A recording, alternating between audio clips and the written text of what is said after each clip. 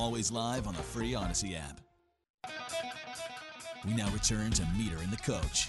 Call the show at 401-737-1287.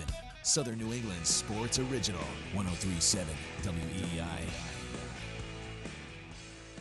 The second and final hour of Meter and the Coach. Great to have you with us as always, and thanks for waking up with us. He's Tim Welsh. I'm Jon Meterperal.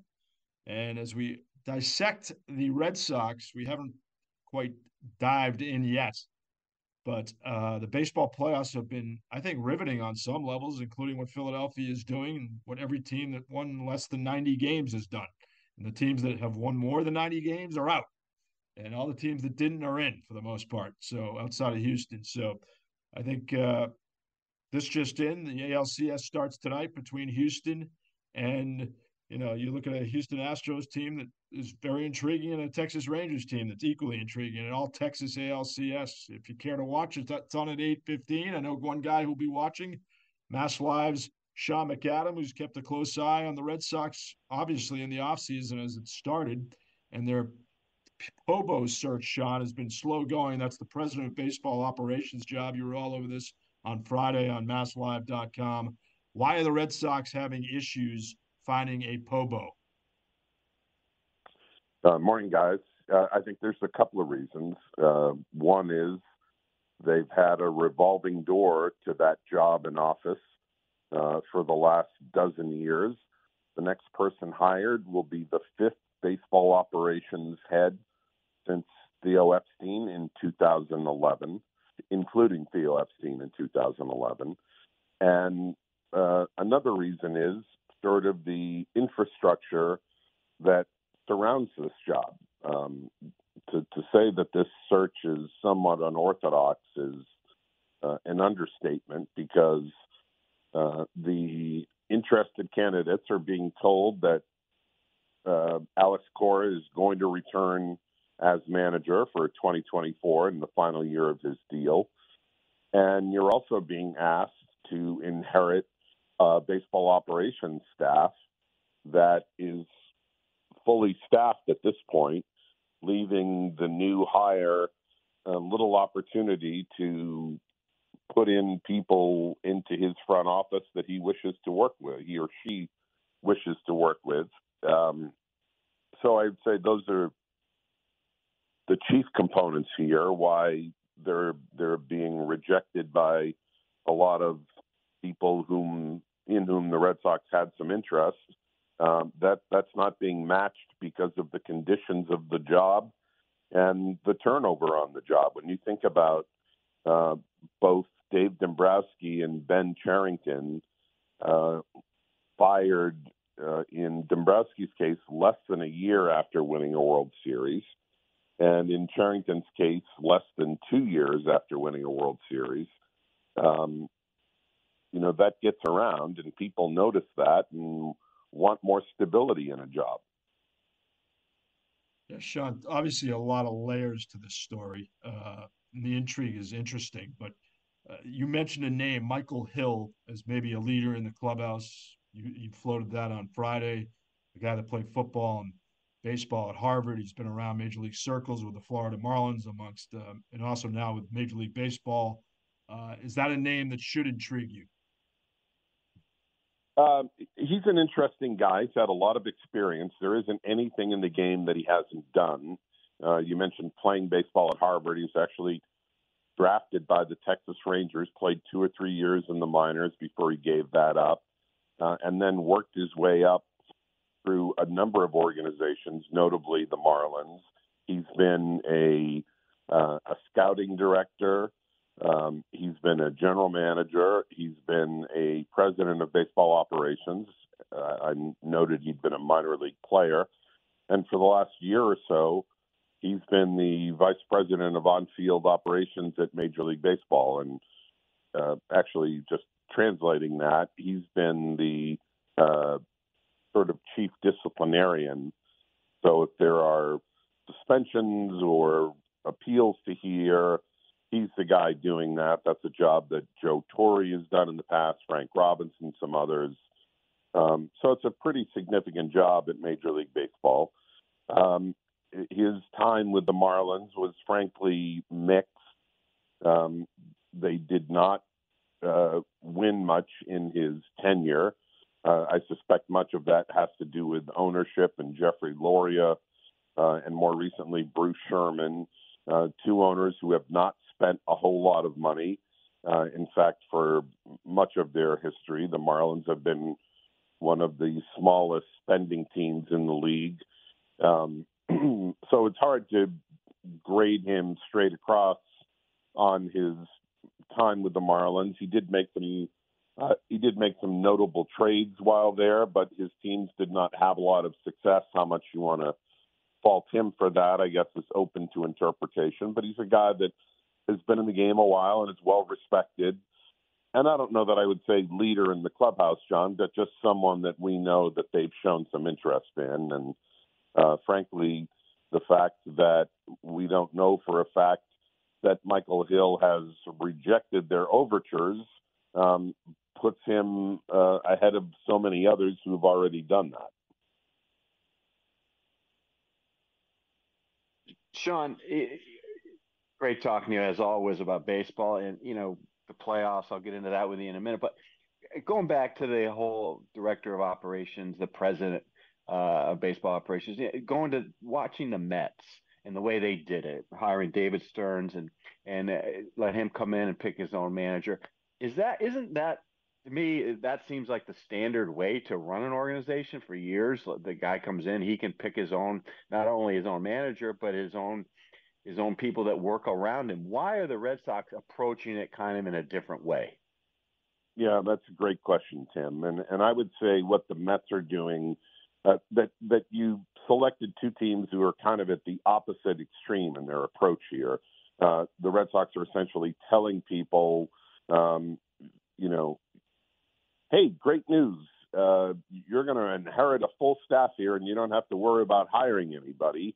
The Mets are saying, come on in and do what you want, and immediately a guy like Buck Showalter is out of a job before he speaks with David Stearns. So those are polar opposite approaches.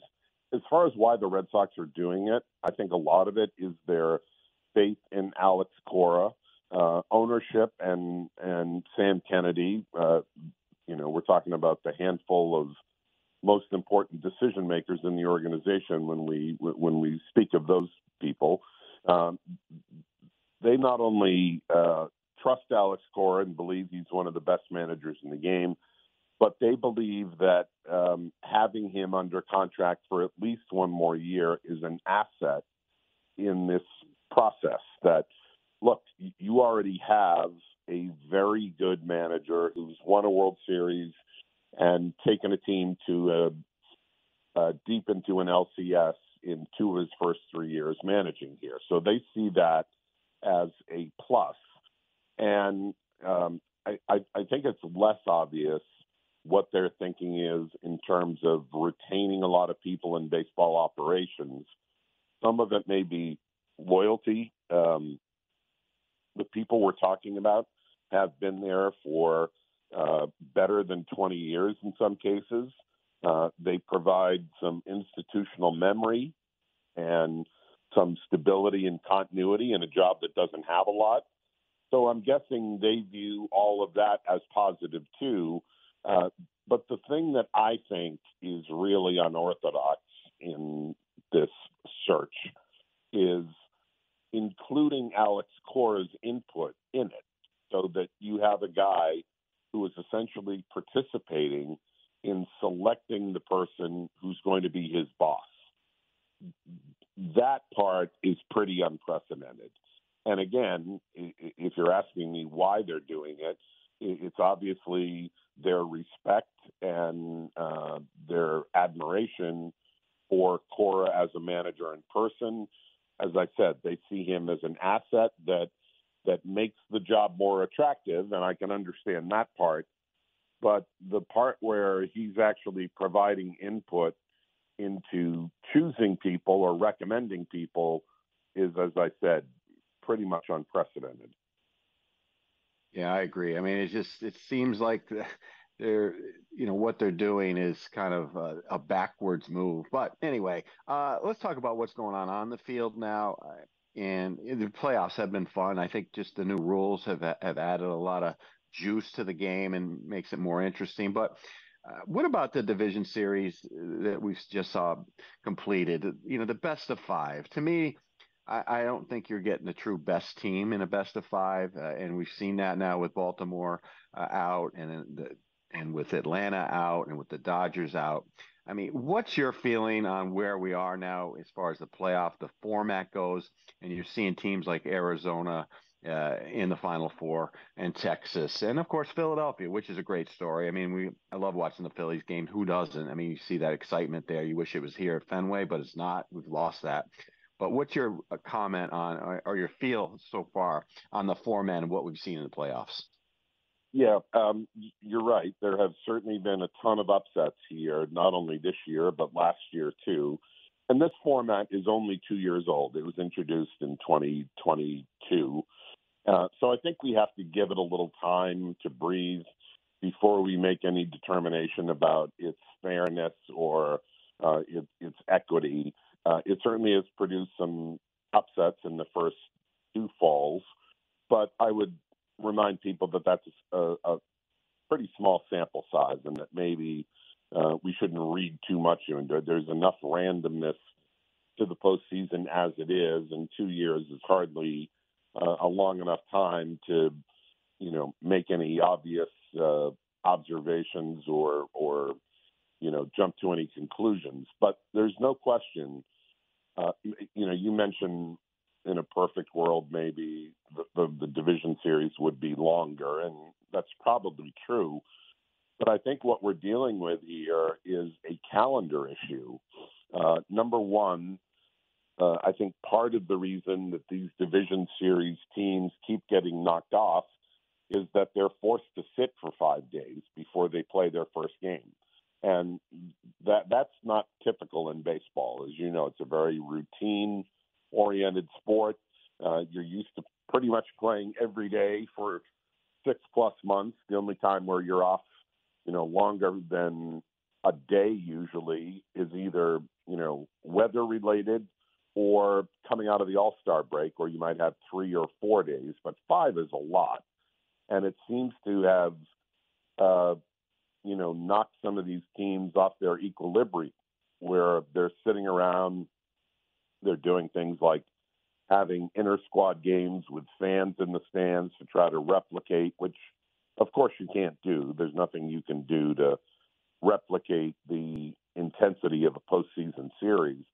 But you just get the feeling that some of these teams come off their 5-week vacation, and they're not literally vacationing, but their 5-day rest, and can't get it going right again. And that happened with Baltimore, as you noted. It happened with Atlanta. It happened with the Dodgers. The problem with going to a best of 7 in the division series is you're starting to run out of time. As it is, the World Series is going to go into, I think, Game 7 would be either November 2nd or 3rd this year. If you go to a best of 7 in the division series, you're adding, you're adding at least, or the possibility of 3 more days with a travel day, and then Games 6 and 7. So you're starting to push this into November 6th, 7th. And I think they worry about that, in terms of the drain, in terms of keeping people's interest for that long, in terms of the weather that you're running into in the Northeast and Midwest in November. So you have to draw the line somewhere. And for now, they're not ready to go to a third best of 7 series, as part of this. And they're trying to see if they can get away with the best of 5. About the only way I see them doing that would be if the players and owners could come to some sort of agreement where you lop some games off in the regular season. you go to a 154 game schedule, which is what we had before, 1962. But that involves giving up 4 home gates for all these owners who might be less interested in doing that than they are in creating a fairer first round playoff series. Yeah, Sean, but couldn't that be? Maybe I'm ignorant. Sorry, Meter. I just wanted to throw this in there. Just get his quick opinion. Couldn't we go back to the 1-game wild card and then start a best of 7 to cut back on the calendar? You could, but I mean, then to me, Tim, you're fixing one problem and creating another. You want a longer division series to more accurately test and determine who the better team is, but now you're introducing a more random result in the wild card. And I get what you're probably saying is that, if you win a wild card, you don't deserve the benefit of the doubt. Win a division and you don't have to worry about it. But I think people thought that the one game, as fascinating as it was and as much drama as created, right? It was kind of that March Madness feel, 1 game, win or go home, and that created its own intensity. I think a lot of people were uncomfortable with having that rather than the current best of 3. But if that could be a trade-off that they would consider if they think it's more important to get the truer result in a second round than it is in the first. No, it's definitely something that is going to have to be discussed, I think, or who knows. I kind of like the random nature of it, guys. I do. I love what Philadelphia is doing. It's hard not to get caught up in that baseball carnival atmosphere of Citizens Bank Park. But Sean, as far as the Red Sox shopping list, if you were Michael Hill or fill in the blank, whoever gets the job as the Pobo, where do you start? Is it starting pitching the extreme priority? It seems like that's obvious. Yeah, I don't think there's any question about that. If I were listing the top 3 priorities this winter, I would say starting pitching first, starting pitching second, and starting pitching third. So that should clear that up. It's by far their biggest need. Around the diamond, they're in fairly good shape. You could make the argument that if they don't retain Justin Turner as a DH, that they need a righty bat to replace him, either as a DH or maybe someone they could fit into their outfield alignment. You could say that they could use an upgrade at second base, but it's mostly starting pitching here. That's what has tripped them up each of the last couple of years. You can't have an ERA in the 4.5 as they have the last 2 years, finishing in the bottom third the last 2 seasons, and expect to compete. There's a decent amount of help available in the starting rotation on the free agent market if they want to spend. And by the way, I expect they will. I think this is going to be one of those years where ownership has had enough of last place and will greenlight some pretty big investments. You've got Yamamoto coming over from Japan. You have Blake Snell. You have Aaron Nola, who's pitching for the Phillies that you were talking about. You've got Jordan Montgomery with the Rangers, who would be an interesting fit here. So there's definitely some free agent options out there. And now that the minor league system has been built up to the degree it has, you're in better position to move some of those prospects and trade for starting pitching or any other holes that you have to fix for that matter. But yeah, no question, starting pitching has to be, and I believe will be, the focus.